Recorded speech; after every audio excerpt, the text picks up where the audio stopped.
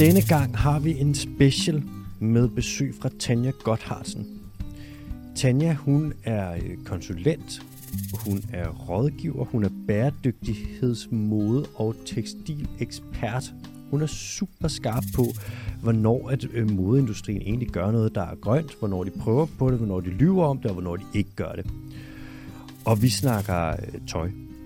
Vi snakker ikke så meget mode, fordi at der er jeg simpelthen 100% handicappet. Altså jeg klæder mig jo vitterligt som noget, der er fucking løgn. Jeg er et stilikon, jeg er bare ikke blevet opdaget nu. Men vi snakker om, hvad for noget tøj er bæredygtigt, hvad for noget er ikke. Hvad for nogle tøjfirmaer er greenwasher, hvis der er nogen, der gør det. Og hvad skal man have i mente, når man egentlig køber tøj? Er det godt med upcycled tøj, recycled tøj, genbrugstøj, hvordan og hvorledes? Tanja, hun er drønskarp der, og hun sætter os ind i det hele. Så dress up. Velkommen til Dyriske Teams podcast special. I dag med besøg fra Tanja Gotthardsen. Velkommen til, Tanja. Jo, tak, Alexander. Er det rigtigt udtalt dit efternavn? Er det Gotthardsen? Det er jo 2 T'er. Yes. Og så skal det være hurtigt O, så det er Gotthardsen. Mm-hmm. Det er hurtigt nok, sådan der. Det er hurtigt nok. Godt. Nu introducerer jeg lige, fordi der er jo en del forskellige hatte, du har på jo. Du er rådgiver. Mm-hmm. Du er egentlig også konsulent, ikke? Jo. Du er foredragsholder. Yes. Så er du researcher. Yes. Debattør. Ja. Og så sidder du i advisory board ved Forbrugerrådet Tænk. Yes. Har det en dansk titel, når man sidder i advisory board? Er det sidder i bestyrelsen? Vi kalder det advisory board. Helt sikkert. Det gør vi. Du har været involveret i en masse forskning. Mm-hmm. Du har ved Aarhus Universitet og ved Københavns Universitet. Og så er du med i en masse komitéer, blandt andet. Og nu skal jeg se, det er ikke nogen, jeg er jo håbløs, når det kommer til tøj. Altså, det er jo min fars gamle striktøj og fjeldrevnbukser, ikke? Mm. Men i noget, der hedder Make the Label Count. Yes. Og Good Clothes Fair Day. Fair Pay. Fair Pay. Yeah. Hvad er det for noget? Nogle komitéer, hvad er det for noget? Altså, den ene af dem, Make the Label Count, handler rigtig meget om at sikre, at de data, der lige pt. Bliver brugt til at træffe beslutninger omkring, hvordan der lovgives omkring vores tøj, at de her data er valide. Så der er vi en international koalition, der sidder og prøver at få EU til at basere det på fakta, og ikke på nogle tal, som der er nogle særligt sådan heftige interesser i at få frem. Og Good Clothes Fair Pay er en levelønskampagne, fordi det er jo sådan, at det her med at få en løn, man kan leve af, er egentlig en basal menneskerettighed, men den bliver ikke håndhævet. Så vi arbejder benhårdt for at få det ind i den europæiske lovgivning. Også fordi der kommer noget lovgivning nu her, som både ser på miljøfaktorer, men også på social ansvarlighed. Og der synes vi jo, at det er en fejl 40, hvis ikke vi får en leveløn med. Også fordi den har så sindssygt stor impact på andre dele af det sociale. Altså, det har en betydning for, at man kan sende sine børn i skole, at man har råd til ordentlig sundhedspleje osv. osv. Der er utrolig meget i det, som også har positiv påvirkning på, hvor klimaresiliente befolkninger er, eller resiliente over for de udfordringer, der måtte opstå med klimaforandringer. Så ja, der er masser. Helt sikkert. Hvad er en fejl 40? Hvad er det? Er det en stor fejl? En kæmpe fejl. En kæmpe Største fejl. Altså en fejl 50 findes slet ikke. Fejl 40 det er bare max. Nej, det er bare max. Okay, helt sikkert.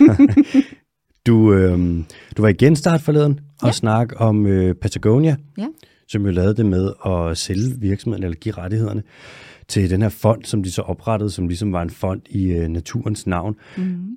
Jeg har ikke hørt det, men hvad siger du? Kan du bryde det ned lynhurtigt? Hvad tænker du om det?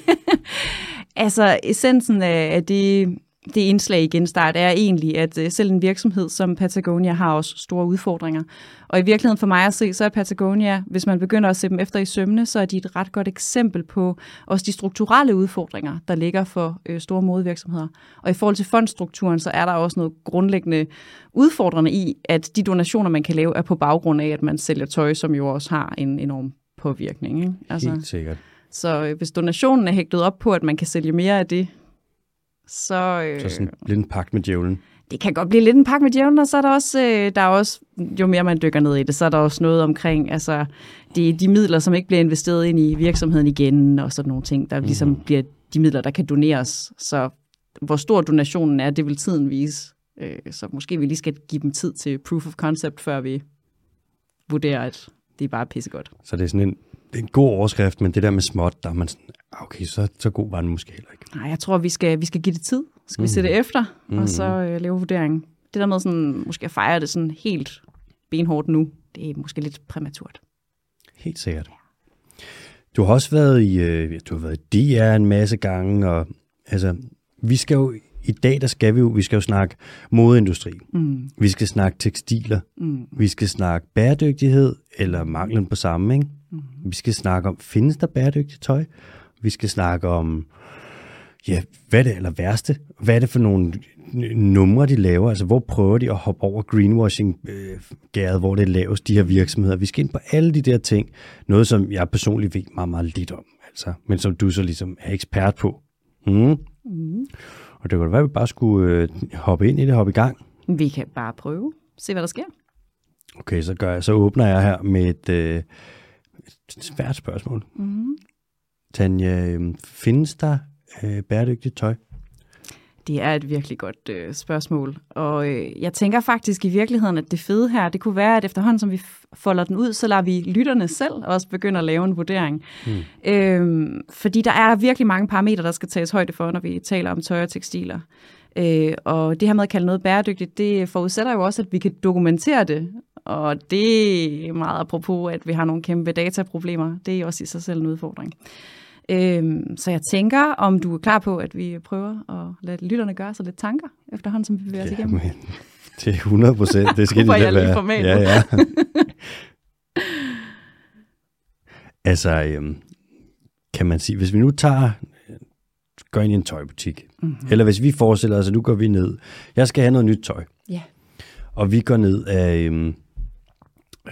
Strøget eller Nørrebrogade, og så er der lige den ene og den anden butik, og hvis jeg kigger ind ad vinduerne der og skal vurdere sådan, okay, hvad er det bedste at købe her, hvad er det mest grønne at købe, kan man så gradbøjt, kan man sige, at der er noget tøj, som er mere bæredygtigt end noget andet, og hvordan er det? Altså, lad os prøve med det første spørgsmål, der egentlig sådan for mig ligger implicit her, det er, skal vi overhovedet gradbøje bæredygtighed? Eller skal vi begynde at kalde det noget andet?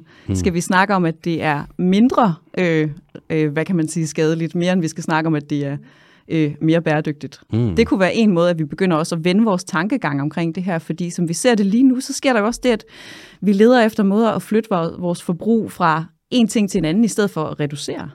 Så måske der er noget i måden, vi sådan framer den her samtale på, som vi med fordel sådan kan revidere lidt på.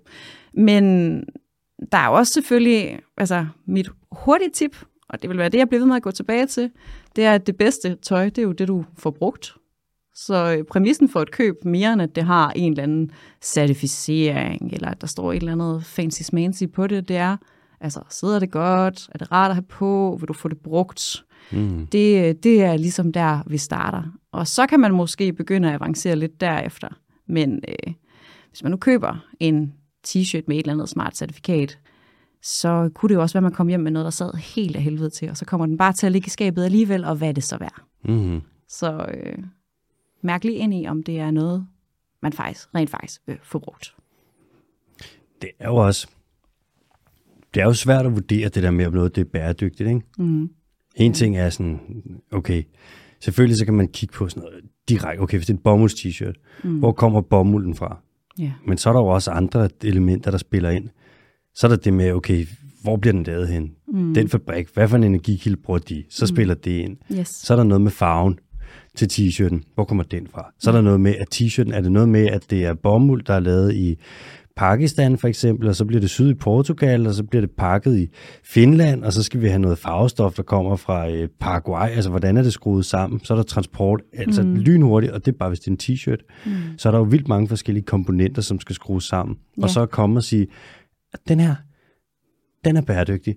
Det er jo lynhurtigt, bliver det meget kompliceret. Det gør det, og det er også derfor, at hvis der er noget, som jeg synes er vigtigt at blive mærke i, så er det, at og især som forbrugere, er det, at den bæredygtighedsdefinition, der ligger i vores markedsføringslov, i Forbrugerombudsmandens vejledning for etisk og miljømæssige påstande, den er baseret på Brundtland-definitionen, og måden, den læser Brundtland-definitionen på, og det er jo det her med, at vi ikke må leve på en måde, hvor vi forringer fremtidige generationers muligheder for at indfri deres behov på. Ikke? Den læsning, der ligger i vores Forbrugerombudsmands vejledning, den er holistisk. Så det vil sige, at hvis du kalder noget bæredygtigt, så skal du kunne dokumentere, at det ikke gør skade i det omfang, hverken socialt eller miljømæssigt, og det skal være i et livscyklus og et værdikædeperspektiv.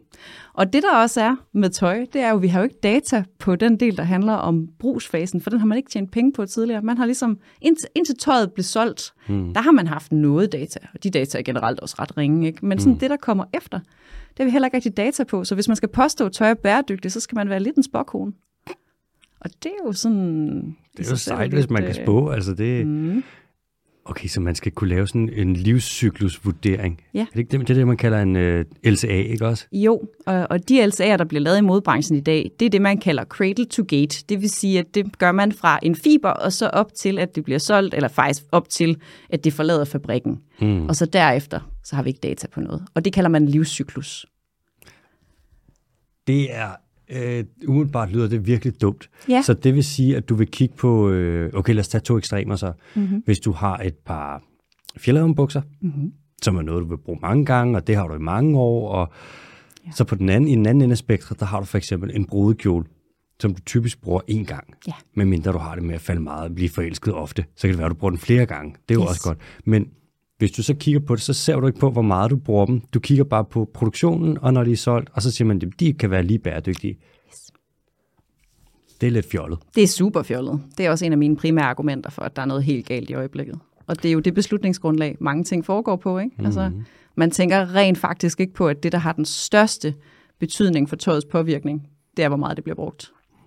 Når der er nogen, der laver sådan en livscyklusvurdering der af et stykke tøj, nogle virksomheder, er det så tit, at de får fingrene i maskinen, og der er nogen, der tjekker det efter og siger sådan, der er vist noget ved den livscyklusvurdering der, som ikke holder 100%? Desværre ikke. Altså, vi er jo en lille gruppe mennesker. Det er blandt andet noget af det, vi laver i Make the Label Count. Vi er en lille gruppe mennesker, som går meget kritisk til det her, og ligesom kritiserer, hvad kan man sige, jamen hele grundlaget for at påstå, at det er en livscyklusanalyse, ikke? Men grundlæggende set, så er det ikke noget, der får sindssygt meget bevågenhed.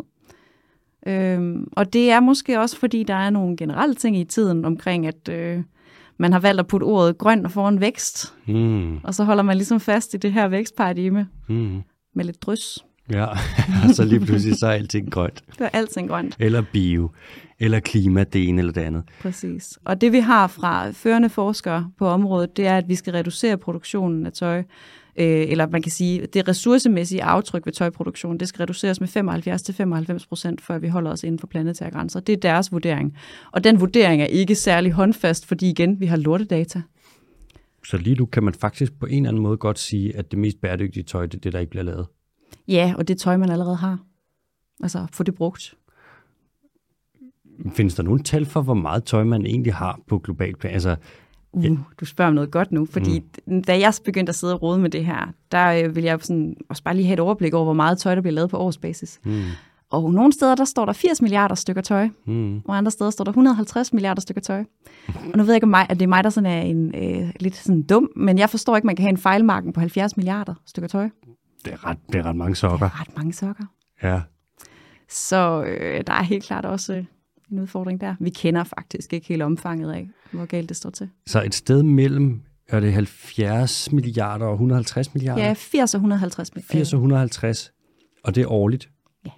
Og sådan har det været i nogle år? Ja.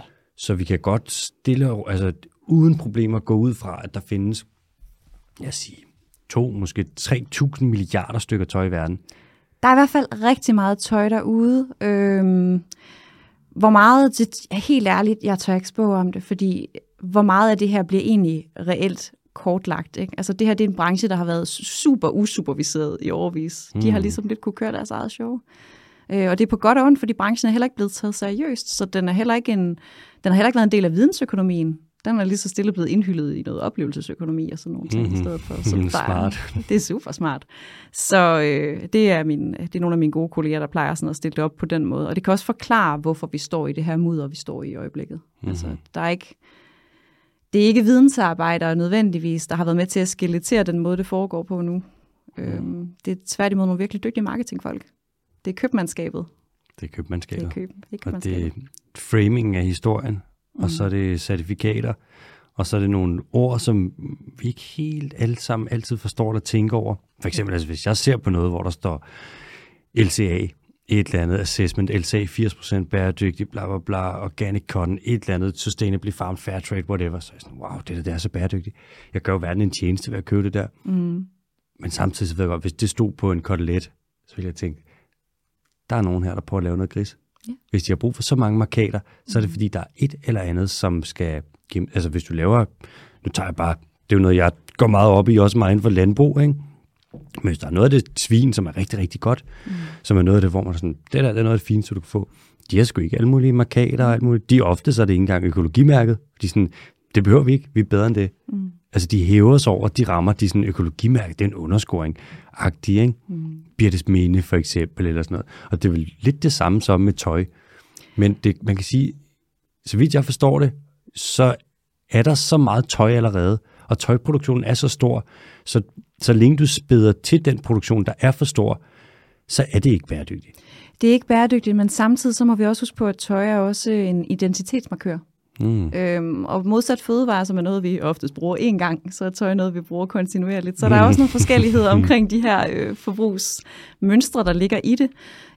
Vores udfordring i øjeblikket er, at der er virkelig meget tøj i verden, men der er virkelig meget, altså der er også meget af det, som er dårligt tøj, altså som ikke fostrer en god selvfølelse hos folk, eller understøtter deres identiteter. Altså den seneste undersøgelse, den er på vej ud fra, jeg tror det er fra VIA, de har været ved at kigge lidt på pasformen bare, og de er kommet til den konklusion, at det, altså 8-12% af nyproduceret tøj passer nogen. Så vi har passer nogen, så vi har 88-92% af alt det tøj, der laves, det passer ikke til nogen. Så måske vi også bare kunne starte med at fjerne det tøj, der ikke passer til en krop, og ikke passer til en målgruppe. For eksempel? Det var et nemt sted at starte, ikke? Okay. Det leder op til næste store spørgsmål. Og det er et meget stort spørgsmål. Ja. Hvilket, hvis vi kigger på tøjproduktionen, ikke? Globalt, hvilket aftryk sætter den på verden? Og nu tænker jeg særligt i forhold til for eksempel klima, biodiversitet, udledning af kemikalier, overskridning af planetære grænser, og så videre, og så videre, og så videre. Altså, hvilket aftryk sætter tøjproduktionen? Jamen altså, for det første kan man jo sige, at det er svært at sige noget helt håndfast, fordi vi har så sindssygt dårlige data, og vi faktisk ikke helt har en fornemmelse af, hvor meget der bliver lavet. Men også fordi der har været rigtig mange forskellige interesser i at prøve at fastsætte eller benchmarke, hvor stor impact det har. Det man sådan kan sige, det er, at det europæiske miljøagentur, de vurderer, at tøj og tekstiler, de udgør, og de laver en, der hedder tøj, tekstiler og fodtøj, men at det udgør den fjerde største miljømæssige sådan belastningskategori eller belastningssektor. Den fjerde største. Så den er overgået af vores fødevarer, vores tag over hovedet og vores transport. Så kommer tekstiler lige efter. Shit. Yes. Og størstedelen af den påvirkning ligger jo faktisk uden for EU's grænser. Og det er jo også værd at sådan tage med, ikke? Altså, det er også, vi sviner andre steder. Det er ikke herhjemme. Så ser man det ikke, og så er det også nemmere at glemme det jo. Fuldstændig. Og hvis vi ser på sådan specifikt dem, der har prøvet at lave nogle estimater på CO2-udledningen, så altså FN, de har været lidt gift med en idé om at sige, at det er 10% af de globale CO2-udledninger, der kommer fra tøj og tekstiler. Det har været deres, men den er ikke sådan helt, altså det er lidt svært sådan at finde ud af helt, hvordan de der beregninger ser ud, og hvordan og hvorledes, og andre steder, der er det 2% af de globale udledninger, og sådan, så det er virkelig et gedemarked. Jeg tror, at den sidste artikel, jeg sad med på det, der landede de på, at altså 5% er måske sådan det lødige bud på, hvor meget det påvirker, men det er ikke sådan helt. 5% af de globale udledninger? CO2-udledninger, ja. Men nu skal man også huske, i forhold til det, at sådan, størstedelen af udledningerne, de vil jo klart komme fra det så primært transportsektoren, hvor man afbrænder alle de fossile brændsler. Så er det jo så primært selvfølgelig olie, ikke? Men så er der også det med, så bruger du gas, og du bruger kul. Og det er så meget opvarmning, bolig og sådan. Og så er der landbruget, som udleder på global plan. Yes. Det er vanvittigt meget så, at hvis at tøjproduktionen, tekstilproduktionen overhovedet kan komme op og have 5% af en kage, hvor de andre spillere, de er så gigantiske. Så det er ikke fordi, at de ikke udleder særlig meget. Det er bare fordi, at de andre, de udleder så monstrøst meget. Præcis, og så er der også det her med, hvordan skærer vi i det hele taget den her kage, fordi tekstiler grænser jo også op til landbrugssektoren, grænser også op til olie, altså 70% af de tekstiler, der laves i dag er syntetiske, eller næsten 70% er syntetiske. Mm-hmm. Det vil sige, de er oliebaserede, eller de, altså... Det er plastik? Ja, det er plastiktøj. Og der er også transporten, og der er altså sådan, så den her måde også at se sektorerne som adskilt, er også i sig selv ret problematisk, fordi det hele føder ind i hinanden. Klart. Så det med at skære den der kage er sådan lidt en håbløs opgave. Så ja, nogen siger 2%, nogen siger 10% af globale CO2-udledninger. Og nogen siger, at der bliver produceret 80 milliarder stykker tøj, og nogen siger, at der bliver produceret 150 milliarder stykker tøj. Det lyder lidt som om, at der er sådan et skrøbeligt datagrundlag i den her industri. Ja, det kan jeg love dig for. Er det sådan en gennemgående tendens, eller hvad? Ja, det er meget en gennemgående tendens. Det er det. Og det farlige ved den her gennemgående tendens, det er, at lige nu der sidder EU og brygger lidt på noget sådan forbrugerrettet tekstilmærkning, hvor de vil guide i forhold til det, de kalder Product Environmental Footprint. Og der vil de så guide forbrugeren på de der LCA'er, som ikke er LCA'er, men som kun er for selve produktionen, uden blik for, hvordan tøjet bliver brugt, og hvilken funktion det har og sådan noget. Der vil de til at guide vores forbrug. Og de data, der ligger i nogle af de rapporter, de kører på, får for eksempel syntetiske materialer til at lyde bedre end naturmaterialer på igen et lidt sjovt datagrundlag, fordi måden man har skåret den kage på, det er, at når man ser naturmaterialer, så tager man alt, altså fra fiberstadiet, også med areal og det ene og det andet med. Det gør man ikke for olie og sådan. Så det var ligesom den der analyse, de lavede for et par år siden, hvor de sagde, at du skal bruge en stofpose, sådan en indkøbsnet, minimum, hvad var det sådan noget, sådan 4.000 gange, for at den er lige så bæredygtig som en plastikpose. Altså noget 10.000 gange. Ja, det var helt vildt. Og det der, det var sådan, altså der var også meget fra sådan noget plastikindustrien, der bare klappede deres små hænder, men den der analyse, den beroede rigtig meget på, at du skal bruge noget plads for at lave bomuld til en pose, men du skal ikke bruge noget plads for at lave olie. Nej. Så de tager bare en af variablerne, og så sætter de den så tæt på 0, de overhovedet kan, og så banker de den bare helt ned for plastikposen. Og så for bomuldsposen, der lige pludselig så har du en variabel, der kan være på, hvad ved jeg, lad os sige, den er på 20 eller 30, så automatisk så har du, eller 4.000, så har du et tal, der bare jotler afsted, ikke? Hvor de tager ikke højde for sådan, er det egentlig bæredygtigt at hive olie op og brænde det meste af det af, og så bruge resten af det til at lave et produkt, vi ikke har brug for. Ja. Og jeg kan gøre det endnu værre. Altså, hvis jeg bare får lov til at køre nu, så ender vi et meget sort sted. Men... Jamen kom, fyr den af. Altså, de tal, som man kører på i øjeblikket, der sammenligner man for eksempelvis også det globale gennemsnit for bomuld nogle steder med best practice polyester produceret i Europa. Ikke? Altså, sådan, det er sammenligningsgrundlaget. Den generelle værdi, man kører med for et materiale som silke, det er fra et sted i Indien, og så mener man, at al global silkeproduktion foregår på den måde. Ikke? Altså, så du har et tal? Ja. For en nærmest global produktion? Ja, altså det er et meget, meget tyndt datagrundlag, det kører på. Og så er der også nogle generelle claims i branchen, som også lidt er noget, nogle af certificeringsordningerne har haft en interesse i, og det er for eksempelvis, at helt generisk, der skulle man spare over 90% vand på at vælge en økologisk bomuld, men hvis du har en økologisk mark og en konventionel mark i den samme region, relativt tæt på hinanden, med samme vand, altså samme regnfald og sådan noget, altså come on. Ja, den virker lige lidt... Den er virkelig lidt fræk, den konklusion der. Ja, den er lidt fræk. Det synes jeg også.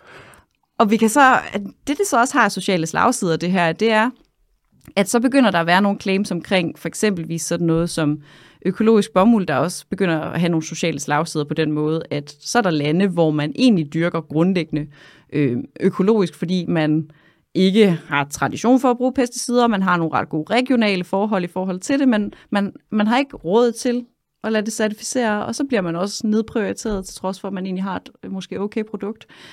Mali og Benin, der er bomuldsbønderne lige pt. Ret presset af, at man simpelthen, altså at efterspørgselen på økologisk bomuld også bliver så stor, fordi man opererer med de her generelle score. Så vi står sådan lidt i et mudder i øjeblikket. Kan man rangere nu, altså når vi snakker tøj, som ikke er syntetisk, så er det primært bomuld, man laver det, ikke? Jo, bomuld, det er den klart største af naturmaterialerne. Og så vil det være sådan noget som ham måske? Det er faktisk uld. Det er sådan lidt svært. Altså hvis vi sådan skal lave et lavkagediagram over fibrene. Og nu laver Tanja bare så hun laver en lavkage med sine hænder, og jeg kan se, at vi snakker en lavkage i 4 lag, og nederst der har vi har bund, så har vi creme, vi har bund, vi har banan, vi har creme, og du kører bare. Og jeg vil have ekstra flødeskum også. Jamen, det får du selvfølgelig. Hvis vi ser sådan lavkagediagrammet, så er de små 70% af det syntetiske materialer, hvor godt 60% det er polyesteren, som er klart den største af dem. Der findes også nogle andre syntetiske materialer, sådan noget som elastan, der er det, der gør tøj strækbart, og der er akryl, som er et frygteligt materiale, der bliver brugt til syntetisk strik, som bare skal forsvinde. Akryl, det er dårligt? Ja, det er lort. Hvorfor? Men det er bare, det har ingen gang på jord. Det har hverken de i virkeligheden varmende egenskaber, som det lidt skulle være en stand-in for, og så samtidig så produktionen af akryl er bare håbløs. Har du, kan man sige, at der er et materiale, som bare er sådan det værste, altså? Jamen, men også bare fordi det er så fucking ubrugeligt. Undskyld, nu bander jeg, men akryl. Ja. Bare ud med akryl. Akryl har ikke noget at gøre i tøj. Ud med akryl, du hørte det her først. Ja. Ud med akryl. Væk med akryl. Så efter de syntetiske, så har vi så bomuld, som udgør en 20-25% af det, der bliver lavet. Og så derefter så er vi helt nede i sådan enkelt procent med uld og silke. Og så har vi omkring 6%, som sådan er det, man kalder semisyntetiske materialer. Viskose som for er eksempel. Viskose, ja. Det er cellulosebaseret. Helt sikkert. Noget, hvor du tager nogle træfibre, eller også noget, så kan det være stamme fra noget træ, eller man kan tage noget, der stammer fra græs, bambus for eksempel. Yes. Og så eukalyptus også. Ja. Og så, hvad gør de så med det? Tager de bare bambus og blinder det, og så har du tøj, eller hvad? Det ryger i sådan en rimelig hæftig kemikaliebad. Måden at forklare det på, det er jo sådan noget som bambus er ret hårdt, så der skal noget til at bryde bambus ned, og så bygger man det så op igen. Okay. Og det er derfor, det er semisyntetisk, fordi vi er ude over, at det er ikke længere naturmateriale. Du har brudt det kemisk ned i et omfang, hvor... Så det er lidt ligesom at lave papir? Ja, det er sådan ret hæftigt. Jeg vil næsten sige, at de går vel længere i produktionen af viskosematerialer. Kan man, hvis man rangerer det som for eksempel bomuldsproduktionen, ikke? Og nu er jeg meget sådan, jeg er idiot på det her område, og jeg vil gerne sådan, du er jo ekspert, så jeg vil gerne tages i hånden og blive lidt klogere på det. Og jeg tænker, måske der er nogle af lytterne, der er lidt ikke så idiotbåd som mig, men måske en af de andre både. Og kan man rangere bomuldsproduktionen på en måde, så at der er noget af det, der er fucking lort, og noget af det, der er bedre? Selvom man tager højde for, at sådan, der bliver produceret for meget tøj, det er ikke bæredygtigt, men er der noget af tøjet af bomulden, som bliver produceret på bedre vis end anden? Nu tænker jeg også i forhold til alt det socioøkonomiske og sådan. Yes, helt klart. Og jeg vil også sige, at det skal heller ikke lyde som om, at certifikater på tøj er ubrugelige, for det er de bestemt ikke. Problemet er, at de kan meget hurtigt blive en sovepude i forhold til rent faktisk at tage hånd om problemstillinger i hele værdikæden. Men på bomuldsprodukterne, der vil jeg sige, når man har taget højde for, at det er tøj, man vil bruge meget, og det sidder godt, så kan man kigge efter en GOTS-certificering, GOTS, Global Organic Textile Standard. Den er den mest dækkende, vi har i øjeblikket. Det er sådan, at nogle af de økologiske certifikater på tøjet, de dækker kun fiberstadiet. Og det, der er fedt ved GOTS, det er, at den dækker ikke kun fiberstadiet, den dækker også alt det, der sker fra tekstilmøllen og frem. Også helt op omkring systuen, og de brands, der putter det på deres tøj, skal faktisk også selv certificeres. Hvor man også tjekker for, at tøjet det ikke ligger op af andet tøj på lageret, og sådan noget, hvor det kan blive kontamineret, fordi der er også mange krav til, hvordan det sådan humanøkologisk for forbrugerens sundhed om at gøre, hvad det må være krydret med, so to speak. En lille svanemærkeagtig ordning. Ja, men GOTS er god på den måde, at den både ser på, ret hæftigt, og det gør svanemærket til dels også, men ser både på de sociale og miljømæssige parametre i produktionen for hvert enkelt led i værdikæden. Det, den faktisk er svagest på, det er ude på, ude i fiberledet. Det, den tjekker for der, det er, at det er en økologisk fiber. Den er ikke super stærk på at sikre bøndernes forhold derude. Så hvis man nu virkelig vil lave en double whammy og sådan få den ultimative kobling, så kan man begynde at kigge efter for eksempelvis Fairtrade og godt sammen, eller nogle brands, som rent faktisk kan dokumentere, at de arbejder direkte med nogle bomuldsbønder og opkøber direkte, så de laver direct trade på bomuld og betaler ordentlig løn derude. Hvor bliver al den her bomuld, hvor bliver den lavet hen? Der er bomuldsproduktion i, jeg tror, næsten 70 lande globalt. Shit. Ja, det er ret stort. Man kan sige, at rigtig meget kommer fra Kina. Og det, der er med bomuld fra Kina, det er, at 85% af den kinesiske bomuld er fra Xinjiang, som er den her provins, hvor man også pt. Har de her arbejdslejre for uigurer. Så det er fedtet ind i moderne slaveri i et omfang, man slet ikke fatter. Og så de 15%, der ikke bliver produceret i Xinjiang, de bliver sandsynligvis forarbejdet i Xinjiang.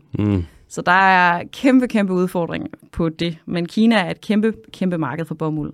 Så er der selvfølgelig Indien, der er Pakistan, der er Bangladesh, der er også Brasilien. Altså, der er mange steder, hvor man har bomuldsproduktion. Mm-hmm. Så det er meget, meget udbredt, faktisk.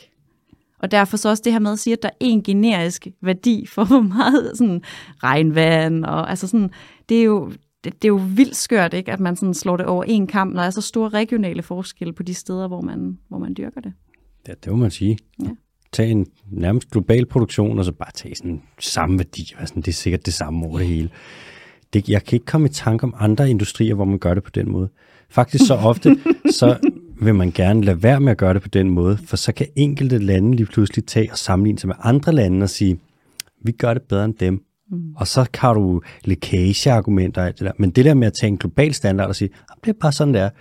Det er typisk kun noget, man vil gøre, kunne jeg forestille mig, hvis man har fået lusket sig frem til en global standard, som er lavere, end den egentlig burde være. Men også, altså det her, det er jo også indbegrebet af, at der er en privatisering af det her, ikke? Altså, at der er en masse certificeringsordninger, som på forskellige vis også har interesser i ligesom at fremme deres egne tal og deres egne budskaber. Mm-hmm. Så der er udfordringer nok, so to speak, ikke? Men i forhold til bomulden, kig efter Global Organic Textile Standard, og det er ikke kun på bomuld, det er på alle naturmaterialerne, så den kan man også finde på økologisk silke, for den sags skyld, og på hør, og på uld, og alt muligt andet dejligt. Laver man stadig silke med stadig larver, der spinder det?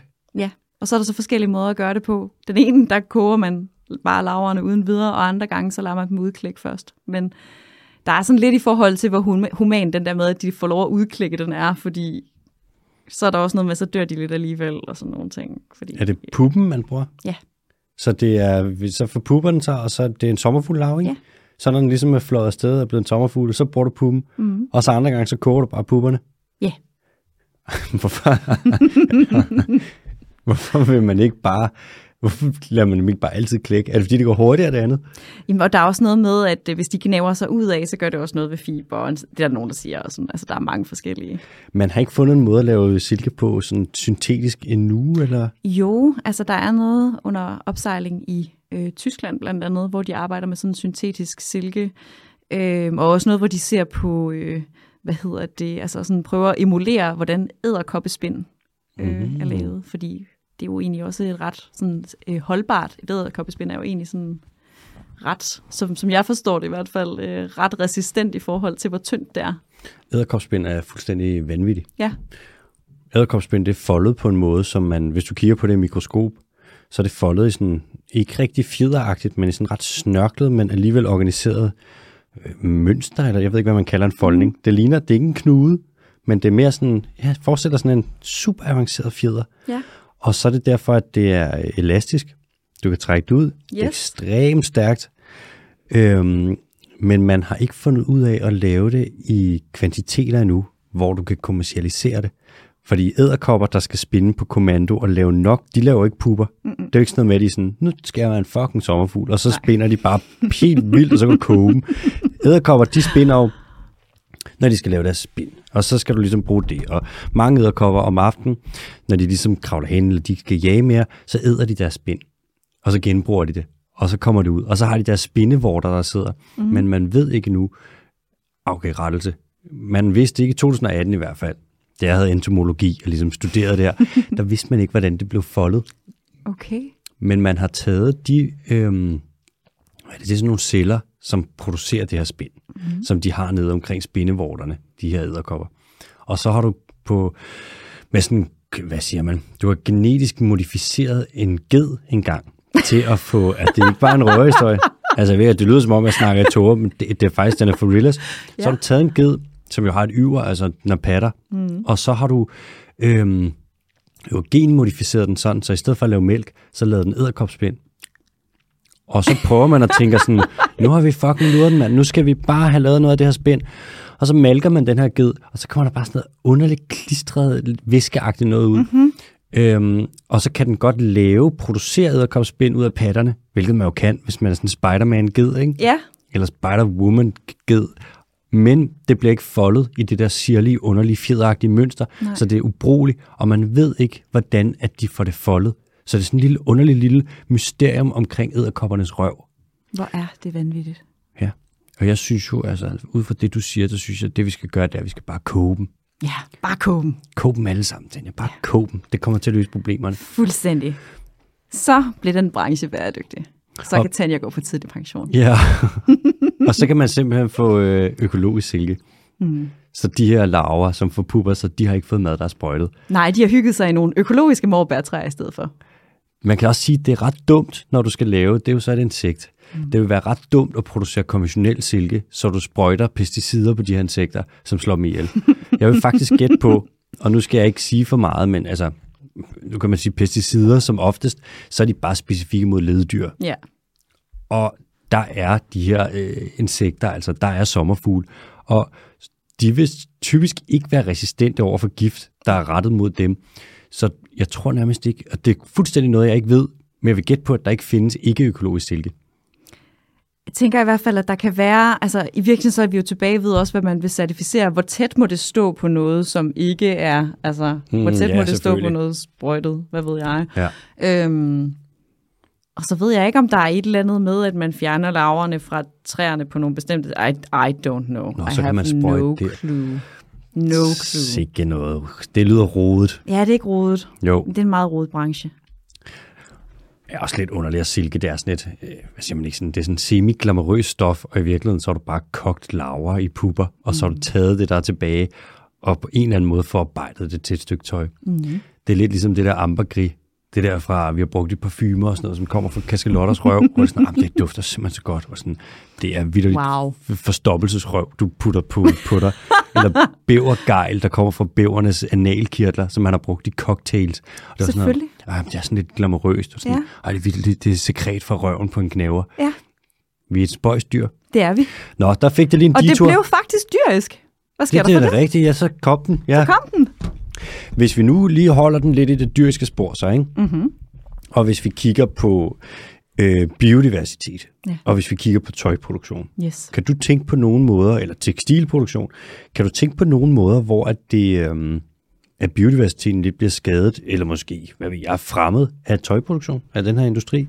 Jeg tænker jo i virkeligheden, at noget er for eksempel, altså hvis vi også ser på nogle af de andre planetære grænser, som på en eller anden måde også føder ind i spørgsmålet om biodiversitet, så er der jo også, at man forurener utrolig mange vandveje, man forurener utrolig meget luft, og så er der jo også, altså hvis vi tager bomuldsmarken igen, det er jo verdens mest sprøjtede afgrøde. Det er bomuld? Det er bomuld. Det er lige godt sagt. Det er sprøjtet helt af helvede til, og okay, det har jo også en indvirkning. Ikke? Og så, hvis vi også taler tekstiler, så tæller man jo oftest også læder med, og så kan det godt være, at man taler om læder som et biprodukt, men hvis der er noget, som virkelig også i forhold til land conversion og de konsekvenser, det har for biodiversiteten, så må man jo sige, så taler læder virkelig også ind i det. Tænker du, synes du, at man kan kalde det et biprodukt, og så sige sådan, nej, men læder det er et biprodukt, så det er faktisk bæredygtigt på den vis? Altså man kan sige, altså det økonomiske argument plejer jo at være, at du har ikke kør for huderne. At det ikke er sådan den primære. Men der er flere og flere, der taler for, at vi skal tale om det som et co-product. Altså endnu en indtjeningskilde ved kvægdriften. Og den tror jeg måske mere på. Altså det her med, at vi anerkender, at det er stadigvæk input. Altså det er stadigvæk en indtjeningskilde, som bliver ved med at gøre det rentabelt og også attraktivt med kvægbrug på den her måde. Ellers så skal man lave en regel, hvis de vil kalde det et biprodukt, kvægproducenterne, så må de ikke tage penge for at sælge skindet. Nej, den er faktisk ret god. Det er også det med et biprodukt. Hvornår går grænsen så? Hvad med sådan noget, hvis det er, hvad ved jeg, klovne, der skal bruges i kinesisk medicin for eksempel? Og man så sådan, jamen det er ikke det, vi producerer dem for. Vi producerer for kødet, så det er et biprodukt. Og hornene, der skal bruges til, når vi laver vikingmasker her i Danmark, eller vikinghatte. Og sådan, jamen, det er også bare det biprodukt. Det hele kan sådan lidt, det er sådan en snørklet, underlig ting. Men jeg vil skyde på, at de tjener sindssygt mange penge på at sælge de her skind. Yeah. Og så er det altså ikke længere et biprodukt på den måde, så er det faktisk bare et produkt fra en ko, ikke? Ja. Yeah. Det er tilbøjeligt til at være meget enig i. Så i forhold til biodiversiteten, så er der ingen tvivl. Altså i virkeligheden så er der bare, hvis vi tager tekstilværdikæden, så er der bare nogle afledte effekter i nærmest alle ledene, hvor det er svært at se, at det ikke har en negativ indvirkning på den ene eller den anden måde. Og så er der også alt det, der sker, når vores tøj på nuværende tidspunkt bliver afskaffet, fordi det der også er værd at vide, og nu bliver det rigtig sort. Men altså, når vi putter vores tøj i en tøjcontainer, så måden det fungerer på, det er, at der igennem årene så er der opstået en forestilling om, at det der sker, det er, at så donerer vi vores tøj til nødhjælp. Men i hovedreglen, så er det, der sker, når vi putter tøjet i tøjcontaineren, det er, at det bliver samlet ind af nogen, som tjener penge på det. Og det gør de enten ved at lægge det ud i deres egne butikker, hvor de sælger det, tjener nogle penge og donerer de penge til nødhjælp. Og så det, de ikke synes har en kvalitet, de kan sælge deres egne butikker, det sælger de så videre ud i den store verden. Så det tøj bliver ikke doneret. Så vi giver faktisk vores tøj til dem, så de kan sælge det? Ja, og så kan man sige, ja, så får de måske nogle penge, de kan donere til noget nødhjælp. Men begynder man så at kigge på den værdikæde, som vi aldrig snakker om, som er den værdikæde, der opstår fra tøjcontainerne frem. Så fra Danmark, så vil der ofte ske det, at tøjet, når det bedste er sorteret fra, når det er sorteret fra, så tager man det næstbedste og det værste, og det sender man så videre til Tyskland eller Holland, hvor man igen sorterer noget. Så tager man det næstbedste fra der, og måske tager man lidt af det, som sådan er altså ikke så godt, fordi så kan man måske bruge lidt til noget fyld i nogle bilsæder eller sådan et eller andet, men det marked er til dels også mættet, fordi vi har så forbandet meget tekstilaffald. Og så ryger det videre til, hovedsageligt sådan videre til Østeuropa, så tager man det næstbedste fra, der så ryger det endnu længere ned i Østeuropa, så tager man noget mere fra, og på et eller andet tidspunkt, så dukker det her tøj op i Pakistan eller i Ghana, og så er meget af det, der lander der, det er decideret tekstilaffald, som lander et sted i verden, hvor man ikke kan håndtere det, så det ender i deponier, det ender i landfill, hvor det ligger og siver ud i jorden. Altså i Ghana, der fik man bygget sådan et kæmpe deponi, der skulle det kunne rumme alt det, de modtager af vores tekstilaffald i 12 år, at det var fyldt på halvandet. Og så på nuværende tidspunkt, hvis du ser billeder fra et af markederne dernede, så vil du kunne se, at køerne, de går simpelthen oven i tekstilaffald, der ligger i, altså nærmest bjerge.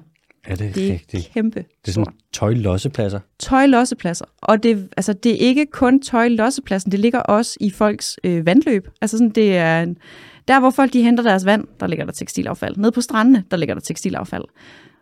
Og meget tøjet er syntetisk, og det ligger jo egentlig også bare at bryde op i noget spændende plast, ikke? Som også på den måde er med til at ødelægge en masse. Altså hvis vi også tænker biodiversiteten i vandet, ikke, så sker der også nogle spændende ting der. Hvad skal man gøre med, hvis der er tøj, man ikke vil have mere, og man ikke, altså selvfølgelig kan man sælge det videre, men hvis nu det er sådan, hvis det er virkelig grimt, eller man ikke kan sælge det, altså, hvad gør man med det? Jamen altså lige nu har vi ikke en perfekt løsning, det kan jeg lige så godt sige. Men det, der kommer fra EU, det er et krav om tekstilindsamling ved husstandene, hvor vi vil skulle begynde at sortere det i nogle fraktioner. Og det kan man så håbe på sigt, at det kan blive okay. Hvis EU så også vælger, at vi ikke bare eksporterer det, der er sådan decideret affald. Det skal vi lige have dem til at holde op med. Det arbejder vi på. Det må de gerne stoppe med. Det må de rigtig gerne stoppe med. Men altså, reelt set, så har jeg og nogle kolleger, vi har egentlig haft sådan, at det allermest altså sådan slidte, uduelige i restaffald med det. Så vi får det smidt på vores egne forbrændinger, i stedet for det ender med at ligge i deponi i Ghana. Det er jo egentlig vildt nok at tænke på. Før du fortalte mig om det her, så vidste jeg det faktisk ikke. Nå, men der er heller ikke rigtig nogen, der ved, at det er tilfældet. Og jeg har taget sådan, nu da jeg var yngre, så købte jeg lidt tøj, var inde på Smart Guy da jeg gik i gymnasiet og skulle købe et eller andet. Og jeg vil faktisk sige, ikke at jeg er en mand, der blærer mig meget, men jeg var rigtig god til at købe grimt tøj, Tanja. Jeg købte virkelig grimt tøj. Ja. Altså, jeg havde exceptionelt dårlig smag. Det tror jeg måske stadig, jeg har. Det er derfor, det er godt, jeg ikke køber tøj mere. Jeg gør verden grimmere. Men meget af det her tøj, det har jeg så bare nogle gange, så har jeg været sådan, den der fucking grimme t-shirt der, den har jeg ikke brugt i 4 år, fordi den er så grim. Nu gør jeg lige noget godt for verden. Pakker det ind der, cykler ned forbi en Røde Kors-container og smider det i, og tænker sådan, sådan. Så er der sgu nogen, der, hvad vil jeg, måske kan tage den her på og glædes over den, selvom den er pissegrim, mand. Men det er i virkeligheden slet ikke det, der så sker egentlig. Det er i hvert fald ikke sikkert. Nej. Men jeg vil også sige, at vi står jo også i en situation nu, hvor det her, det kan simpelthen ikke være den individuelle forbrugers ansvar. Altså, vi er jo nødt til at sørge for, at det her på et strukturelt plan bliver løftet. Og det er også derfor, jeg sidder med i så mange koalitioner og alt muligt andet, ikke? Fordi jeg synes virkelig, at vi har brug for, at det her bliver lettet. Altså, vi kan jo ikke alle sammen træffe perfekte valg i alle dele af vores forbrug som enkeltindivider. Vi kan ikke være eksperter på alting heller. Så nogle ting må vi simpelthen bare se at få styr på. Og jeg kan også sige, at der vil også være nogen i forhold til det her med tekstilaffaldet og tøjet, vi eksporterer. Der vil også være nogen, som siger, at de kan vel bare sige nej. Men der kan jeg jo sige så meget, at en række afrikanske lande, de prøvede tilbage i 16-17 og simpelthen at nedlægge et forbud mod at tage imod vores tekstilaffald. Og der blev de så lige pludselig af Vesten, så at sige, truet med, at så vil de blive frataget en frihandelsaftale, hvis ikke de ligesom vil aftage. De bliver truet til at tage imod vores lortetøj. Ja, det kalder man waste colonialism. Ej, seriøst. Det er en ting. Og det der jo også er vildt i Ghana, det er, at i virkeligheden så tidligere, så fandt man så ud af med alt det her tekstil, man fik, alligevel at bygge en super fin industri på det. Altså folk, de har opkøbt tøjet, og så har de bygget forretninger. Men nu, når de køber sådan tøjet, det ryger der ned i sådan nogle kæmpe store baller med tøj, og så er det sådan en... så er det faktisk sådan en eller anden form for tekstil russisk roulette, hvad det er, du får, når du køber sådan en, for du finder ikke ud af det, før du har købt den. Og i gennemsnit, så siger de dernede fra, at 40% af det, der ligger i de her baller med tøj, det er decideret affald. Det er simpelthen usælgeligt, og resten af det er i sådan rimelig sketchy kvalitet. Det lyder som verdens værste tøjbutik. Det er verdens værste tøjbutik. For bare skrald, at det er blevet frasorteret fra en lang række lande, så kører du det i en balle, hvor det er presset sammen. 40% af det er bare affald. Ja, og det vilde er igen, at de her mennesker har været så resiliente, at deres egen tekstilindustri ligesom har været presset i knæ, både af også billigt tøj fra Asien, men også det her kæmpe pres af gensalgstøj. Ikke? Så har de så fundet ud af at bygge forretning på det, og der er også nogen dernede, som virkelig har taget skeen i den anden hånd, og har prøvet at omsy noget af det her tøj, og virkelig sådan kombinere det og lave fede designs ud af det, og virkelig gøre noget med vores affald.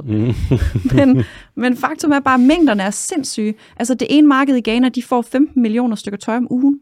15 millioner om ugen? Om ugen. Shit, det er meget. Det er rigtig meget tøj.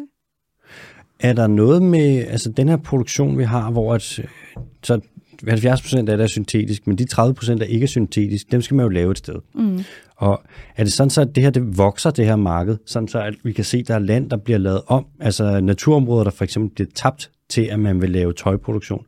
Eller kan vi se, at der er noget som for eksempel, nu tænker jeg uld, det er vel primært noget, man vil lave i lande med mange får. Det kan for eksempel være Irland, eller det kan være New Zealand, eller det kan være Island har de vist også en del for. Men vil du så, ser man nogle gange, at der bliver ryddet naturområder, har vi udledning af det, man kalder LULU, eller Land Use Change, whatever, fra at man vil lave tøj? Ved hvad det vilde er rent faktisk, at når man ser på mængderne af, hvad der bliver lavet fra 70'erne frem til i dag, så har mængderne af naturmaterialer, de har ligget stabilt, og nogle af dem er endda faldet. Så det, der er boomet, det er de syntetiske. Så det er ikke fordi, at man på den måde begynder på naturmaterialernes vegne nødvendigvis at gøre kæmpe indhug. Det kan måske i højere grad for biodiversiteten om at gøre. Så er det mere det der med, hvad fanden man laver i en farveproces, og hvad man gør med vores affald, og hvordan man sprøjter det, der står på marken og sådan nogle ting. Ikke? Man accelererer en klimakrise. Ja, det gør man. Hvad med alle kemikalierne? Farvestof, alt sådan noget der. Er det noget gris? Ja, det er ret meget noget gris, og der er jo mange tusind kemikalier involveret i tekstilproduktion, for at det også får de funktionelle egenskaber, vi gerne vil have, det skal have. Ja. Så det er ikke bare farverne, det er også... Det er alt muligt andet. At det skal være blødt, når det er bambus, og at det skal være det ene eller det andet. Altså. Ja, farveægte også over tid, og der er også syntetiske farveprocesser, og alt muligt gejl. Wow. Ja. Typisk, når man laver sådan noget her, ikke? Når du skal lave et eller andet, hvor du først skal producere et produkt, for eksempel bomuld, det kræver ret meget vand, gør det ikke det? Det er faktisk lidt farligt at sige, at det er sådan en generel ting, fordi det er igen også om, hvor dyrker man den. Og så er det også noget om, hvad er det for en bomuldsplante, vi har gang i. Fordi der er jo også sket noget. Tidligere så havde man enormt forskellige, man havde meget, der var en stor sortsdiversitet. Og i dag der dyrker man hovedsageligt 2, hvor man sådan også, så vidt jeg ved, har genmodificeret lidt hister her, og måske også gjort dem lidt ekstra tørstige og sådan nogle ting. Altså på nogle forskellige pesticider og sådan. Så det er ligesom majs i Mexico? Ja. Yeah. Tarveligt og flat. Det er ret tarveligt, ikke? Fordi tidligere så, i virkeligheden, så der er også nogen, der siger, at bomuld i virkeligheden er en ørkenafgrøde, at den faktisk kan klare sig på relativt lidt vand. Men hvis man har smadret sortsdiversiteten, og vi ikke længere, Så jeg synes, det der med at sige, at bomuld er helt vildt tørstig, det er sådan hvor problematisk er det også, at bomuld er tørstig, hvis det er den, der bliver brugt mest. Hvis vi også kigger ind i brugsfasen igen, ikke? Jo, den er vel også tørstig på grund af den måde, vi bruger den på. Vi vil have ekstremt højt udbytte, og så kræver det jo så, at den skal tilføres mere næring og mere vand, ikke? Hvor hvis vi sagde en vild bomuld, dem vil så typisk garanteret ikke være lige så tørstige, fordi der kommer ikke nogen mennesker og er sådan, nu skal du satme give nogle totter. Og plus der er også noget, altså også bare igen i forhold til, hvor langt et brugsliv den her bomuld får, så er det også noget med, hvor lang er selve bomuldsfiberen, man bruger i beklædningsgenstandene. Fordi en lang fiber har også nogle andre forudsætninger for et langt brugsliv. Så der er jo alt muligt forskelligt, der sådan føder ind i, altså summa summarum, ikke? Altså hvor tørstig vi synes bomulden er. Og så er der jo også, altså hvis vi ser på påvirkningen, så er selve fiberpåvirkningen er jo ikke, det er jo ikke det, der bonger mest ud i produktionen. Det er jo også alle de andre steder senere i værdikæden, hvor man gør alt muligt ved det. At der virkelig også kan være meget vand på spil. Ja, for eksempel, man skal farve og vaske og alle de der ting. Ja. Ved du egentlig, hvordan de laver... Totalt random spørgsmål det her. Ja. Men har du set, ja selvfølgelig har du det, de der cowboybukser, man kan købe nogle gange, hvor man køber dem slidt, hvor der er huller i, og hvor de har sådan, det ligner sådan noget, det skal være rock and roll, men det er bare sådan, virkelig bare slidt tøj, man køber. Hvordan laver man nyt tøj slidt på den måde? Det gør man blandt andet ved det, man kalder sandblasting, hvor man sådan står og bare kører sand på det og slider på det. Og det der er, det er de tekstilarbejdere, som tit og ofte gør det her uden beskyttelsesgrej, de får det ned i lungerne. Så de står og sandblaster jeans til fast fashion virksomheder, som sælger præslidte denim jeans. Så de bliver faktisk betalt nok ret dårlig løn for at ødelægge noget nyt tøj, mens de smadrer deres lunger? Ja. Smart. Og det vilde er, at der er jo faktisk fundet metoder til at gøre det her, hvor man kan gøre det med laser og alt muligt andet, men det koster måske lidt mere. Og... Så får du bare en eller anden underbetalt arbejder til at stå og gøre det med en sandpistol? Ja. Det er spøjst. Ja. Det er en spøjsbranche. Ja, det kunne man måske godt gøre lidt bedre. Ja, kunne man ikke det? Altså, når man har sådan en branche her med så meget sådan, det er globalt, der er datagrundlaget, det er vakkelvornt, det er svært at lave konklusioner. Garanteret, hvis man skal komme og kritisere det, vil der sikkert være nogen, der siger, men så vil der nok også være nogen, der ligesom vender den om og siger, sådan en vakkelvornt datagrundlag her, kan vide, om det så ikke er rimelig nemt at få det til at se lidt grønnere ud, end det er. Så kunne man for eksempel kalde det greenwashing. Er der nogen, der gør det inden for den her branche? Ja, det skal jeg da lige love dig for. Altså, det er jo fuldstændig... Jeg tænker, hvis man sidder derude som lytter, så har man nok mødt de første annoncer i dag, der fortæller en, at noget tøj, det skulle være bæredygtigt. Og hvis ikke det bliver kaldt bæredygtigt, så bliver det kaldt miljøvenligt, eller en eller anden generel påstand. Og som Dr. Michael Braungart, som var en af dem, der var med til at stifte Cradle-to-Cradle-bevægelsen, han sagde så, altså, hitting your child 5 times instead of 10 isn't going to help your child, so a little less bad isn't going to cut it. Altså, hvad er det, vi kalder venlighed, ikke? Så også bare, altså, miljøvenligt som begreb, synes jeg også er problematisk. Der kan vi måske snakke om, at det er mindre miljøskadeligt, for nu også at holde os på, at vi er konkret omkring, hvad vi mener. Men jeg kan jo give det eksempel, at jeg sidste år sammen med Forbrugerrådet anmeldte Zalando og Boost og Minto og StylePit og noget, der hedder The Founded til Forbrugerombudsmanden for greenwashing. Og det gjorde vi til dels også, fordi vi gerne vil have Forbrugerombudsmanden til rent faktisk at bare sådan lige gøre klart, om det, der står i vores markedsføringslov eller vores vejledning omkring den her type miljø og hvad kan man sige, etiske påstande, om det nu også er noget, vi mener.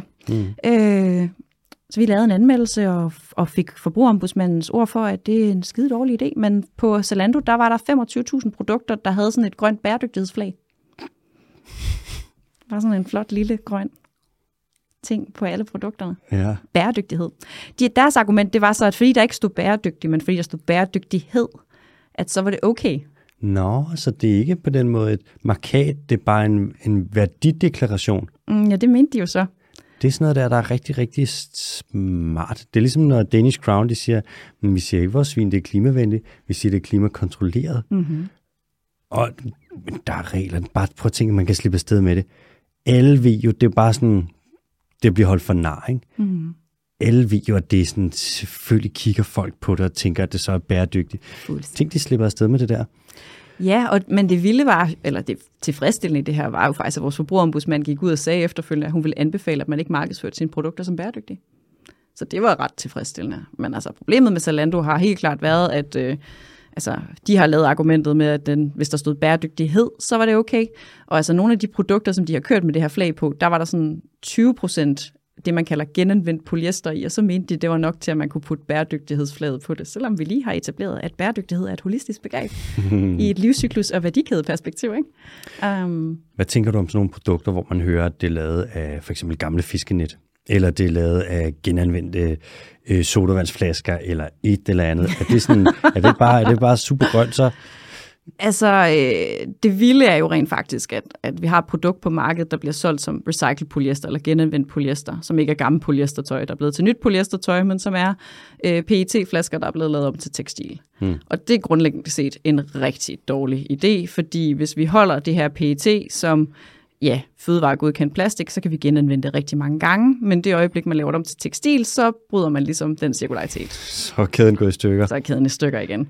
Plus, at altså, når man så sender de her tekstiler ud i verden, så er der heller ikke, der følger heller ikke sådan en deklaration på nuværende tidspunkt med omkring, hvad der så er i det. Så det der med sådan at skulle genanvende det senere, altså sådan, der er et kæmpe problem i øjeblikket i forhold til også for genanvendelsen om at gøre, at vi blander alt muligt lort, og vi laver alt muligt på forskellige måder, så der er ikke nogen standardisering og sådan.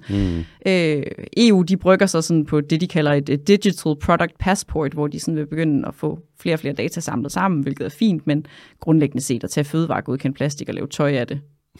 Altså, så er det også noget med, at meget af det tøj, der så bliver lavet af det her, der tjener det ikke engang et funktionelt formål, fordi altså sådan syntetiske materialer kan være okay til regntøj og badetøj og sådan nogle ting. Der er det meget godt, at man ikke skal have sådan en lille sådan en lille bomuldsmameluk på, når man skal bade for eksempelvis. Ikke? Men grundlæggende set, så bliver det jo brugt til også altså skjorter og kjoler og alt muligt andet, hvor man kommer til at have det som et lille drivhus, når man løber rundt i det. Ikke? Altså sådan, hvor der er ikke noget funktionelt argument for at lave det her i polyester i første omgang. Så der er sådan en cirkularitetsløgn eller en cirkularitetsmyte til stede i det der med den recycled polyester. Og så er der også det her med, at det skaber også en afladsfølelse tit og ofte, oplever jeg hos forbrugere, at hvis der står, at det er recycled polyester, så lyder det som om, at det har en miljømæssig eller klimamæssig nulværdi, og så må man godt lidt alligevel. Og det er jo også det, der er. Altså sådan, jeg kan godt forstå det, fordi det her, det er jo også, det er jo aldrig sjovt at få at vide, at man sådan skal skære ned, eller skal ændre en vane på den måde. Det er i hvert fald udfordrende. Det kræver et overskud. Men vi har en branche, som er, apropos greenwashing, er rigtig god til at prøve at bilde os alle sammen ind, at bæredygtighed er noget, vi køber. Og det vil jeg jo våge den påstand, det ikke er.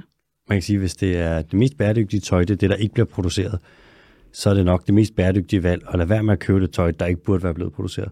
Ja, lige præcis. Altså, prøv at stille krav til. Altså i virkeligheden så plejer jeg også at sige, at det her det handler ikke en skid om askese. Det handler ikke om, at vi ingenting må, og at vi ikke må nyde tøj. Tværtimod så handler det om, at vi skal unde os selv det bedste. Vi skal være pissekræsende, når vi køber tøj. Og det synes jeg egentlig er en ret god sådan huskeregel, fordi så handler det også om, at vi faktisk sætter vores egne behov først. Så kan man faktisk godt få lov til at være lidt egoistisk i det.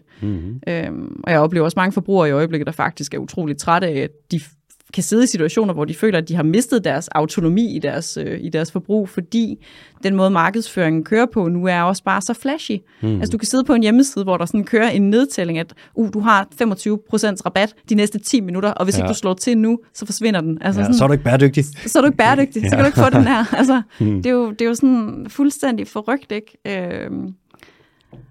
Også hvor resistent man skal være som forbruger, også fordi der kan være mange grunde til, at man køber. Så jeg synes virkelig, at der er nok at tage fat på. Jeg bliver ikke arbejdsløs foreløbig.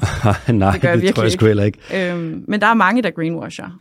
Og der er mange, som i virkeligheden også, tror jeg, kommer til at gøre det utilsigtet. For så er vi tilbage ved det her med en branche, som ikke nødvendigvis har været en del af vidensøkonomien. Hvor at måden, jeg er jo også ude som rådgiver, det jeg oplever der, det er også, så har man kigget på konkurrenten og set, hvad de gør. Nå, men de bruger recycled polyester. Ej, det skal vi også. Det må være det rigtige. Ja. Og så får man lavet nogle lidt skøre beslutninger undervejs. Og så falder man også lidt i, når man hører nogle af de der ord, ikke? Recycling og genbrug og upcycling og der er en livscyklusanalyse og det er genanvendt det hele, og vi har lavet det med de her, prøv at se, vi har det her markat, og så har vi jo et 80% en eller anden certifikationsordning, som er godkendt ved det her panel, som jeg aldrig har hørt om. Prøv at se, det er så grønt det her. Det mest grønne, I kan gøre, det er at smide alt jeres tøj ud i Røde Kors-container og komme ned, og så købe alt det tøj, vi har her. Det er sådan, vi redder verden. Det kan være, det er nyt. Det kan være, at produktionen er dårlig, og at folk bliver underbetalt og sådan. Og vi bruger kemikalier, men det er lige meget. Det er lige meget en plastikpose er lang værende stofpose. Husk det. Kom ind og køb den nye flis. Det sjove er, at det kræver jo en masse arbejde at sætte sig ind i det. Og du sagde det også selv tidligere, forbrugeren har ikke tid til at sætte sig ind i alt. Altså du skal være ultranørd, hvis du skal sætte dig ind i alting, du skal købe. Så er der tøj, så er der kosmetikprodukter, så er der mad, så er der drikkevarer, så er der det ene, så skal du have en bil, så skal du have hus, så skal du have alle de her ting, hvor vi kan ikke dykke ind i det, fordi du er ikke eksperter, men så bliver der nødt til at være, først og fremmest første skridt på langt til ad vejen, at der må altså være nogle regler for, hvad man egentlig må flage med. Ja, og nu siger du også det her med, at vi har alle de her former for cykleri, ikke? Altså recycling og så videre, ikke? At det er også interessant at se, hvordan vi har en modebranche, som, hvis man ved lidt om cirkulær økonomi, så ved man, at der er nogle forskellige størrelser cirkler med forskellige miljøpåvirkninger. Og den, som de alle sammen griber efter, det er den største, den med størst påvirkning. Frem for at se på de inderste cirkler, som er dem, der handler om levetidsforlængelse af tøjet. Altså for eksempel sådan noget som reparation. Og også bare i det hele taget reduktion, ikke? Altså sådan, der kigger man ikke. Man kigger i de cirkler, hvor man ligesom kan opretholde myten om, at vi kan fortsætte lidt, som vi plejer, hvis bare det hedder recycled. Så man kan sige, hvis det skal opstille sådan lidt sort og hvidt, det værste tøj, man kan købe, det er tøj af dårlig kvalitet, som du egentlig ikke vil bruge særlig meget, og så vil du smide det videre. Ja. Og det bedste tøj, du kan købe, hvis du endelig skal købe tøj, og hvis det skal være nyt tøj, det er noget, hvor at du ved, at det er god kvalitet, så du har det lang tid, og du ved, at du kommer til at bruge det. Yeah. Du ved godt, du sidder der og taler rigtig meget for fjeldræven og klattermusen, ikke? Det er jo sådan en ting, det kan biologer godt lide. Specielt, hvis det er klattermusen. Jeg har købt en klattermusen-taske. Kender du det mærke? Det er vanvittigt dyrt. Men det er også sådan, det er rigtig lækkert. Det er lavet til klatre, og det er lavet sådan med... Altså, det er så pisse solidt. Jeg har købt en taske, hvor der er i bunden, der er forstærkning med kevlar. Altså, det er jo fucking skudsikker vest, altså. Når du køber den, så skriver de inde på, jeg tror, jeg købte den på Friluftslageret eller sådan noget. Sådan en rigtig spejderbutik. Så skriver de, når du køber en klattermusen taske, så det første, du skal gøre, det er at skrive den i testamentet. Og sådan, så håber jeg ikke, jeg bliver træt af den. Nå, men altså, der kan man jo også sige, at der kan også ligge noget i friluftstøjet. Det er faktisk også noget, hvis man vil slippe for at høre den der om Patagonia igen start, så det er også noget af det, vi sådan lidt runder, men ikke får snakket sådan helt i dybden. Det kommer i hvert fald ikke med, og det er, at sådan grundlæggende set med Patagonia, så er det jo lavet til outdoor brug, men er blevet modetøj.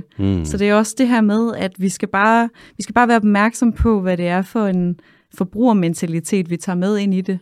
Altså også, vi ser et problem lige nu, der også lidt hedder, at mange, som måske har købt meget fast fashion, så fordi at det er så svært at bryde med den der vane, så begynder man at overføre sine fast fashion vaner til genbrug. Men genbrugsmarkedet er jo altså direkte forbundet med markedet for nyt.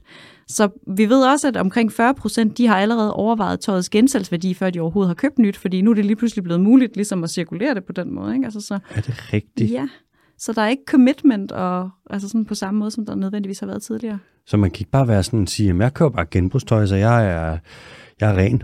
Nej, man skal sgu være kredsen. Man skal unde sig selv det bedste, og det er lige meget, om det er nyt eller brugt, fordi det er en del af det samme system. Tøjindustrien, de må hade, hvis alle de kommer ud, og så køber de bare meget, meget lidt tøj, har det i ekstremt lang tid. De må kunne se, hvordan det er sådan en nedadgående kurve, og så kommer der selvfølgelig nye mennesker en gang med, men de kan se sådan, nej, vi kan ikke lave mere salg, for folk har det, de skal bruge.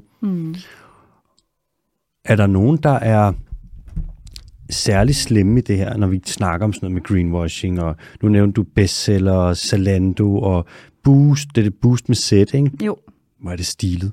Og du nævnte Minto, og er der nogen, hvor de greenwasher galore, og de virkelig er slemme, de lidt kaster den grønne omstilling under bussen? Ja, fuldstændig. Altså, der vil jeg jo sige, at sådan noget som det, vi kalder fast fashion, altså hurtig mode, dem, som har rigtig mange kollektioner, og som lægger et hårdt pres også på forbrugeren i forhold til at hele tiden skulle føle, at man opdaterer for og ligesom at være stilet og være en del af trendmiljøet på en eller anden måde, at de skal virkelig til at tage skeen i den anden hånd. Fordi de plejer jo bare sådan at skubbe ansvaret og sige, at det er bare et spørgsmål om udbud og efterspørgsel, men hvis man ved om tøj, så ved man også, hvor tæt forbundet det er med identitet. Og som mennesker, så har vi jo et behov for både at være en del af flokken, og føle os lidt unikke. Det er den balancegang, vi konstant går.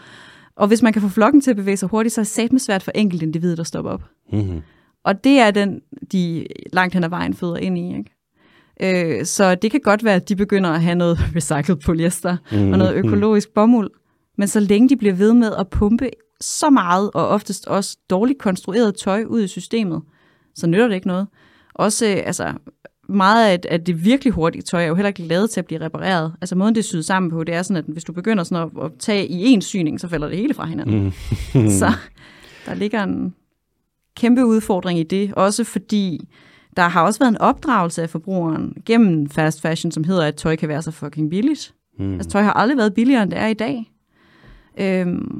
Og det gør også noget ved vores forhold til tøjet. Altså frem for at se det som noget, man investerer i, og tidligere historisk, der har man jo faktisk afsat en del af sit tøjbudget til vedligehold. Og det gør man jo ikke længere, fordi det kan ikke betale sig at få det repareret, for du går ned og køber et par nye til 129 kroner, eller hvad ved jeg, ikke? Tanja, hvorfor hedder det at stoppe sokker? Ja, det er et godt spørgsmål. Hvorfor man stopper ikke noget? Nej, det gør man. Jo. Ja, fordi man stopper hullerne ud? Man kan jo sige, at de løber, ikke? Altså sådan, hvis en maske, hvis man strikker noget, og det begynder at løbe, så stopper man det. Det er da der, den ligger. Men hvis der er et hul i en sok? Ja, en sok. Så er det for, at det ikke skal løbe. Ja, det kan selvfølgelig være, ja. Så man skal stoppe løberiet. Ja, jeg tror ikke, vi har gennemskuddet den nu. Det kan så godt være. Er der egentlig nu dem, der ligesom skal gøre noget ved det her, og hvis det skal bremses? Det er selvfølgelig sådan nogen som dig, der arbejder med det, og oplyser omkring det, og melder nogen til forbrugerombudsmanden. Som vi hørte, er det ikke en kvinde? Jo, det er en dame. Ja, det må være lidt irriterende at være forbrugerombudsmand, hvis man er en kvinde. Men er der, hvad for en minister er ansvarlig for sådan tøjområdet, hele den her produktion? Er det overhovedet, hvad for et område, hvem er det overhovedet? Altså den, der har været mest aktiv indtil for nylig, og så nu har vi jo så lige haft den her store nye regeringsdannelses, det her cirkus. Ja. Det har været Lea Wermelin som miljøminister, som Miljøstyrelsen har fået etableret sådan et sektorsamarbejde for branchen. Det er ligesom der, hvor der har været noget inden for de seneste år. Og så har der også været noget igennem Erhvervsministeriet, hvor Simon Kollerup fik nedsat en såkaldt taskforce for sådan grøn genstart af branchen. Der var det bare lidt sjovt, at man lod en fast fashion virksomhed have formandskabet. Hvem var det? Det var bestseller, der fik formandskabet der. Så altså, der er mange ting i det her. Der er rigtig mange ting i det her. Men det seneste, der er kommet, det er, at Miljøstyrelsen og Miljøministeriet ligesom står bag et sektorpartnerskab, hvor man samler det er så hovedsageligt mod virksomhederne og prøver at skabe et rum for dem, hvor de kan drøfte problemstillingerne. Det er bare ikke et rum, der sådan er super åbent for os, der sådan er meget kritiske. Men det kan være, at vi måske på et tidspunkt kan få lov til at melde noget ind der. Er det sådan en alle skal være medløsning? Ja. Yeah. Det er meget, synes jeg, det har været meget gennemgående også med, det er meget Socialdemokratiet. Dem kan de godt lide, dem der. Ja, det kan de. Det er bare svært, når du har en industri, hvor der er brug for nogle drastiske skift, og der er brug for nogle opgraderinger, og der er brug for, at der er nogen, der bliver trådt over tæerne, som er nogle virksomheder, der griser. Så er det meget svært, hvis alle skal være med. Og hvis man ikke må træde nogen over tæerne, det bliver sådan en akavet dans. Ja, det gør det. Hvor man snakker om, jeg er så fucking god til at danse, mand. Og alle er sådan, det der det ser mærkeligt ud, mand. Yeah. Og du ikke træde nogen over tæerne, men bare stop og dans ordentligt. Lad være med at snakke om det ellers. Præcis. Kan du følge dansemetaforen i forhold til grøn omstilling der? Det synes jeg er Socialdemokratiet. Det er den pris, jeg vil give dem. Ja. De danser virkelig dårligt. Jeg tænker faktisk også, der er en sang, der hedder Selvmord på dansegulvet. Den kan de få på til. Det kan de. Og så er der nogle af de andre sådan, altså, jeg må gerne, altså, uden at det skal blive for politisk, så synes jeg, Venstre i forhold til deres indstilling til grøn omstilling, der tror jeg ikke engang, de gider gå ud på dansegulvet. Nej. De vil nok bare gerne. De sidder oppe i baren. Ja, tager fra festen og sådan, men jeg var sgu ud og danse, det var der. Og Moderaterne, de er ikke engang kommet til festen. De har travlt, de sidder ude hos virksomhederne. Ja, det gør de garanteret. Er der nogle tøjlobbyister? Er der nogen, der lobbyer for, at der ikke skal laves noget om? Ja, og det er der især i EU-regi. Der har vi nogle forskellige rapporter, hvor organisationer ligesom har prøvet at se på, hvem betaler til forskellige medlemmer i Europaparlamentet og inviterer dem ud til ting og dit og dat. Og der kan vi se, at for eksempelvis Inditex, som ejer en af de helt store fast fashion virksomheder, blandt andet Zara, de ejer flere af de store fast fashion virksomheder, de har født en del penge ind i forskellige dele af systemet, og kan ikke huske, om det var Nike eller hvem det var, men altså der er en ret heftig aktivitet der. Og så faktisk også, nu nævnte jeg også tidligere, det der product environmental footprint, og at det er baseret på dårlige data. Det, der er ud over de elendige data, som er trukket fra nogle elendige rapporter, som er lavet af nogle hovedsagelige certificeringsordninger, som har en interesse i nogle bestemte tal, det er, at det tekniske sekretariat for det her Product Environmental Footprint, det består af en organisation, der har lavet et værktøj, som er anmeldt til myndighederne i flere lande, for blandt andet greenwashing, fordi dataen er for dårlige. De er blevet anmeldt for deres forbrugerrettede løsning, og det er de mennesker, der sidder og varetager, hvad EU vil lave af tekstilrettet forbrugerrettet løsning. Og dem, der så er stemmeberettiget i det her sekretariat, det er jo hovedsageligt fast fashion virksomheder. Der er ingen vidensorganisationer, der er ingen arbejdstager, altså sådan fagforeninger, der er nothing. Der er fuld plade på fast fashion. Hvorfor er der ikke nogen voksne i det her? Ja, det er et godt spørgsmål. Og når industrien den er så stor, altså modeindustrien er gigantisk, der er kæmpe. Fucking ægte mange penge, altså. Ja. Hvorfor, altså det er jo godt, det er også et svært spørgsmål, hvorfor er der ikke nogen, der tager ind og rusker i det? Kig på nærmest alle andre sektorer, så er der folk inde og er sådan, de arbejder med det, der bliver snakket om det, men i forhold til, hvor stor modeindustrien er, og hvor meget, altså alle går i tøj. Folk, der ikke går i tøj, vi møder dem meget sjældent. Ikke? Altså, hvorfor er der ikke nogen, der ligesom går mere? Er det fordi, at tøj det er så fyr og røre ved, fordi det er så forbundet med identitet? I virkeligheden, så tror jeg også bare, igen, det har været det her med, at man, hvis man ser på andre former for sådan, altså aspekter af vores kultur, så kan man sige, at der har været rigtig meget på altså sådan møbeldesign. Det har man ligesom ophøjet til noget arkitektur og sådan. Og så har tøj alligevel haft sådan en lidt mærkelig rangering, hvor det har aldrig rigtig fået lov til at være hverken fin kultur, sådan ægte i Danmark. Og samtidig så, jeg tror bare et eller andet sted, så har man været, man er fløjet under radaren i mange, mange år, ikke? Fordi at man heller ikke sådan, det har bare været nogle, altså så langt den vejen, nogle jyske købmænd, som har kørt det ud på deres egen måde, ikke? Altså i Danmark vel at mærke. Men jeg tror da helt klart også, der ligger noget i, at fordi at industrien laver rigtig mange penge, og fordi vi har nogle grundlæggende politiske systemer, som er så gift med vækstparadigmet, og så er det ikke noget, man har lyst til at demontere. Det er vel også det, hvis der ikke findes et alternativ til tøj som sådan, og det gør der jo ikke. Og du så siger, at løsningen på det her, det er at producere mindre. Det vinder du altså ikke på. Så snart at der er et politisk parti, der snakker om at stoppe vækst og stoppe den her ekspansion og sådan, det er bare meget, meget upopulært. Det er det. Og man kan sige med, for eksempel hvis du kigger på fødevarer, så kan du sige, okay, oksekød, som man har fældet Amazonas for at dyrke, det er ikke det mest bæredygtige, der findes. Så er der produkter, der er mere bæredygtige. Så kan du for eksempel spise danske æg i stedet for, hvor med tøj, man kan ikke sige, cowboybukser, de er ikke særlig bæredygtige, så i stedet for, der kan du gå i husholdningsfilm, eller sådan, det er der jo ikke. Det er måske også derfor, at man ikke rører ved det på den måde. Ja, og så er det også igen det her med, hvis det er et par jeans, du har i 20 år, og bruger rigtig meget, ikke? Altså, så kan man jo også sige, at så kan det godt være, at de var dyre at producere i miljøimpact, men summa summarum er, at de er blevet brugt meget, og hvis de har stået i vejen for et andet køb, så har de måske ikke været så slemme. Så har du nogensinde jeans på, mens du sådan forsigtigt for dig selv siger carpe denim? Det burde jeg gøre. Det er jo rimelig Bruce Springsteen at gøre, det ved du godt, ikke? Det er helt perfekt her til jul også. Der skal ikke være nogen, der hører det. Det er fucking pinligt. Man bare sådan viske det forsigtigt. Så bare sådan carpe denim. Ja. Ej, det kan jeg mærke. Min juleferie kommer sådan virkelig til at gå med at embrace mine jeans på nye måder. Det skal du fuck gøre. Carpe denim.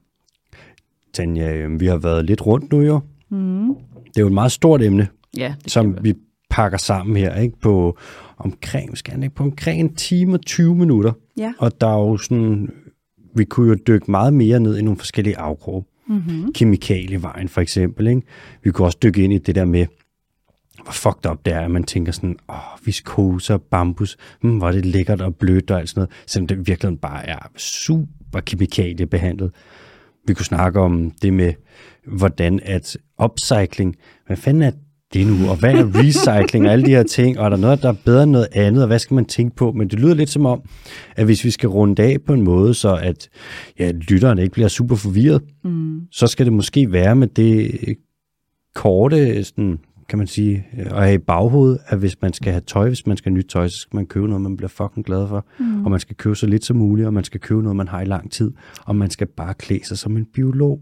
Ja, ved du hvad, den synes jeg faktisk er, stærk. Mm-hmm. Ja. Jeg tror ikke, alle helt vil føle deres tøjidentitet sådan, måske var dækket af biologlukket, det vil jeg godt sige. Men Folk er fordømmende. ja, jeg ved det godt. Jeg har en gave med til dig, som tak, fordi du vil være med. Men har du nogen afsluttende ord, noget du gerne vil have med inden da? Det er et virkelig godt spørgsmål, altså også for jeg kan jo virkelig blive ved, hvad det her angår. Men jeg tror sådan grundlæggende set, at vi har rundet de sådan helt vigtige pointer fra min side. Sådan også for, at man som forbruger føler, at man ligesom kan gøre noget. Men også apropos, hvem der gør noget, så vil jeg sige, at jeg har jo nogle sindssygt seje norske kolleger. Så hvis man vil se, hvordan det her det ser ud, når det rent faktisk bliver håndhævet, så kan man begynde at google greenwashing og altså det norske forbrugertilsyn, og så skal jeg ellers love for, at man kan se, hvordan det ser ud, når man slammer både H&M og Zalando og alle mulige. Gør de det op? Ja, det gør de. De er benhårde. Jeg knuselsker dem. Det er nogle af de bedste kolleger. Forbrugerombudsmanden i Danmark, er hun den enkelt kvinde? Ja. Så alt du melder til forbrugerombudsmanden som en kvinde, det er simpelthen én person, der skal sidde med det? Nej. Der er et sekretariat hos forbrugerombudsmanden. Okay. Og de har lige fået tilført flere ressourcer til sagsbehandlingen, hvilket jo sådan set er rigtig, rigtig fint. Men meget apropos det med Zalando, det minder mig faktisk om, at en pointe, jeg lige kan skyde ind her, det er, at med onlinehandel, så har vi også det problem, at sagen omkring Zalando ligger faktisk hos de tyske forbrugermyndigheder nu, fordi at de er registreret i Tyskland. Så det kan godt være, at de sælger til danske forbrugere og forbryder sig mod dansk lovgivning i måden, de gør det på, men sagen lander alligevel et andet sted, og hvis så man ikke går lige så striks til det der, så kan det godt blive lidt udfordrende. Så produkter, som er produceret i højst sandsynligt Bangladesh, med materialer, der stammer fra Bangladesh, nok også Pakistan og Indien, og så andre materialer, som stammer fra andre steder, som er blandet med ind, og så er det bearbejdet sikkert et andet sted, og så sendt til Danmark, hvor det er solgt af en dansk virksomhed, som så er anmeldt, men sagen den bliver behandlet i Tyskland, fordi det er en dansk shop, En tysk shop, ja. Som har solgt det til Danmark. Som sandsynligvis også har lagerbeholdning i Polen, hvor det så også er blevet kørt. Jamen altså, ja.